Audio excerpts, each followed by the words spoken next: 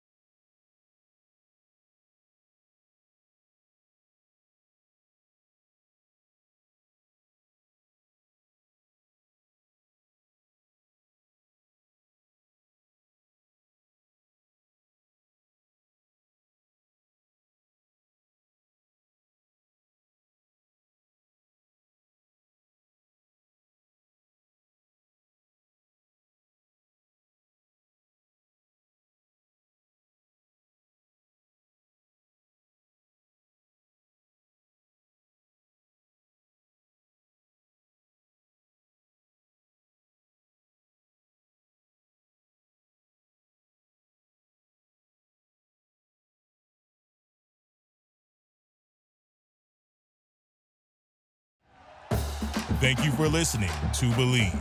You can show support to your host by subscribing to the show and giving us a 5-star rating on your preferred platform. Check us out at Believe.com and search for BLEAV on YouTube.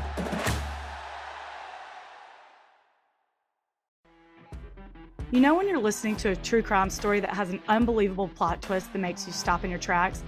That's what our podcast, People Are the Worst, brings you with each episode. I'm Rachel. And I'm Rebecca. We're identical twins who love true crime cases that make you say, didn't see that coming, and we hate the people responsible for them. Listen to People Are the Worst now on Apple, Spotify, or wherever you get your podcasts.